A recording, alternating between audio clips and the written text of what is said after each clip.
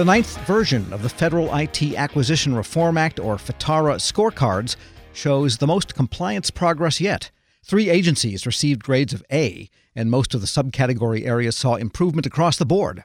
In his weekly feature, The Reporter's Notebook, executive editor Jason Miller writes about the fact that despite those improvements in FITARA scores, some old habits don't die so easily. Jason joins me now in studio and briefly review the FITARA scores. Tell us what? So 3 agencies, as you said, got A's. Education Department, which is the first time, got an A. General Services Administration got an A for the first time. And the U.S. Agency for International Development rebounded back to an A. They had gotten an A a couple scorecards ago, dropped actually to a C-, went to a B-, and now back at as an A-.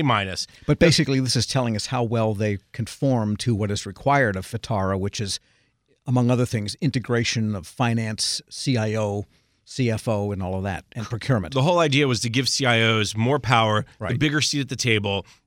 Something, Tom, that we've been talking about since, I think, 1990. 25 years or so. With yeah. the Clinger-Cohen Act. And what these grades show, beyond the fact that they have A's or B's or C's, is that there's real progress. Now, if you look at some of those subcategories, like CIO authorities, like data center optimization, like software licensing, you see a lot more A's and B's and fewer C's, D's, and very few F's. And that's a big change. Now, does this mean agencies are better in compliance? They're gaming the system, if you will, like we've seen with FSMA all these years? Or are they really making change? And I would tell you, Tom, it's a little bit of both. I think agencies understand how the scorecard works. I think they understand how to get good grades. But at the same time, and we see this time and again in several different agencies, the CIO's authorities, the CIO's seat at the table is much more impactful. They are working more closely with CFOs, chief acquisition officers, chief human capital officers, and they're, more importantly, understanding the programmatic needs and then applying IT. No longer is IT an enabler. IT is part of the mission. And I think you're starting to see that across the board. And the graders of the FITARA scores are, in fact, Congress and the Government Accountability Office. They come up with the grading system. They look at all the reports that GAO has done, get new data from OMB and from the agencies, and then decide on where agencies end up ranking. Now, we know that the FITARA scorecard, there's been a lot of talk about changes that are coming. So I think in the 10th FITARA scorecard, probably in the June timeframe, you'll see some changes. All right. But you mentioned also in your story, in your notebook, that the improvements are nice, but there's still some underlying challenges that agencies have in the real goal here of FITARA, and not so much the scores, but what it's trying to accomplish. What are some of those underlying issues? There are 3 big challenges that seem to pop up, and really I could highlight from the FITARA hearing. The first one, Tom, I'm going to go back 6 years, the good old days of 2013, when the decade was still new, when we were younger, had more hair, and basically OMB and GAO still disagreed over data center consolidation versus optimization. Now, GAO, for the most part, has been very consistent, banging the cost savings drum. You can save more money. OMB, on the other hand, really has floated between savings and optimization over the last 6 years. And in fact, last June at the FITARA hearing, OMB rolled out its latest data center policy. I think, Tom, by my count, I think this was the 4th data center policy since the Obama administration. So over the last, about 9 or 10 years. And this one focused more on optimization and not enough on savings. And there's a lot of concern that that was inconsistent with law. 6 months later, we're still at odds. Carol Harris, the GAO's Director of IT Management Issues, says that basically the data center consolidation and optimization efforts are missing the boat. It's actually a step backwards, she said, because there's something like 2,300 data centers that, quote unquote, no longer qualify. And some of these are pretty big ones, like the Social Security Administration has several that are over 5,000 square feet. Sure. The State Department has and several. Not that old either. Not that old, probably. And the State Department has several that are over 10,000 square feet. And those fall off the, if you will, view of the agency CIO of the goal to close down those data centers. And that's not obviously sitting well with Congress. Jerry Connolly, the chairman of the Oversight and Reform Subcommittee on Government Operations, who held the hearing, has said, we want agencies to close data centers because that's where the money is going to come from to create savings for other IT modernization efforts. So that continues to be areas where OMB, GAO, and Congress butt heads. And as I said, Tom, it's been 6 years. Sure.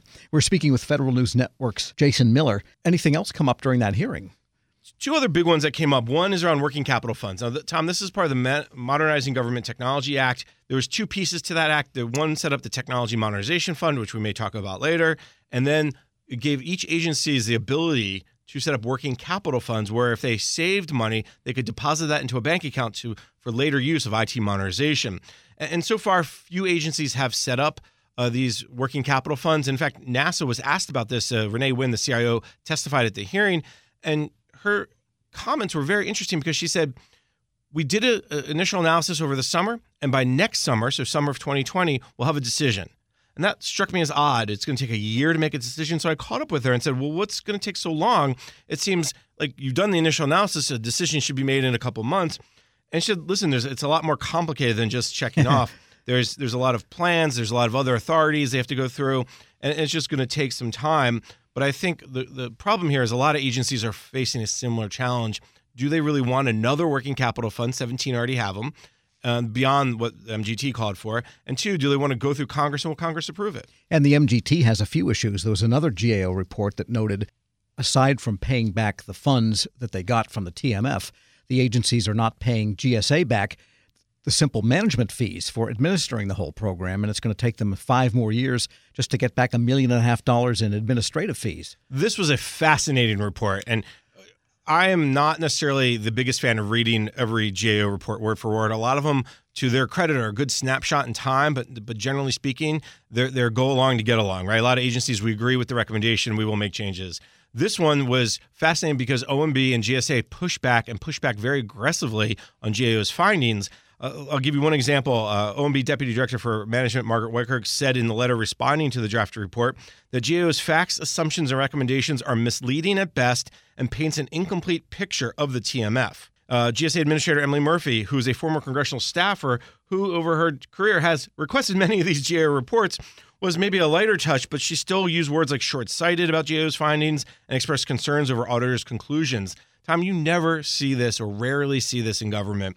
And, sure. and at the same time, you got to give GAO credit. They stuck by their guns. They were listen, one of the things that OMB pushed back on was you called the TMF insolvent. And GAO said, no, we never used that word insolvent. We never called it insolvent. We said it's going to take you till 2025 to pay back those the operating fees, and that's of concern for us. Yeah, the fees were due last August, and the most they'd gotten back was like 0.033% or something. It was like $33,000 total, yeah, out of $1.2 million. Yeah, so the facts are there as they stand now, anyhow. And if you dig deeper, it's not just the money piece, Tom, but if you dig deeper into the report, you also see that there's been change in scope of some of these projects that receive loans, that several of the projects are getting their money much more slowly than GSA expected. And I think all of that is adding to this factor of that GSA's program management office is in the red and they can't get out for several years. And in some ways, the whole TMF process is a little bit of a black box. And not that many agencies have actually applied. I think earlier you had an interview with Suzette Kent that was saying, hey, folks, apply if you want to get some of the TMF funds. They still have a fair amount of money that they can quote unquote give away. Several agencies have applied. The biggest challenge is getting past the board and checking all the right boxes. And I think that's where a lot of agencies have had difficulty in.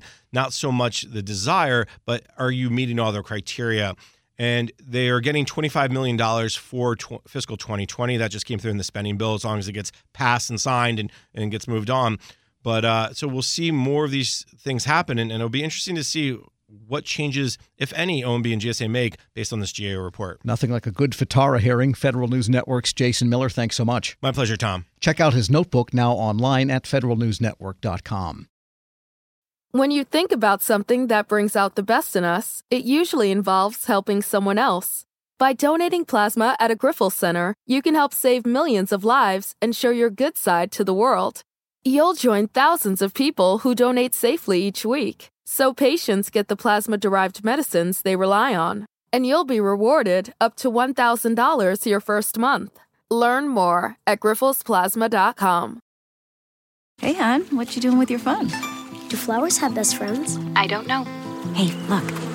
Whoa. Some answers can only be found in nature. Discover the unsearchable. Visit discovertheforest.org to find a trail near you. Brought to you by the United States Forest Service and the Ad Council.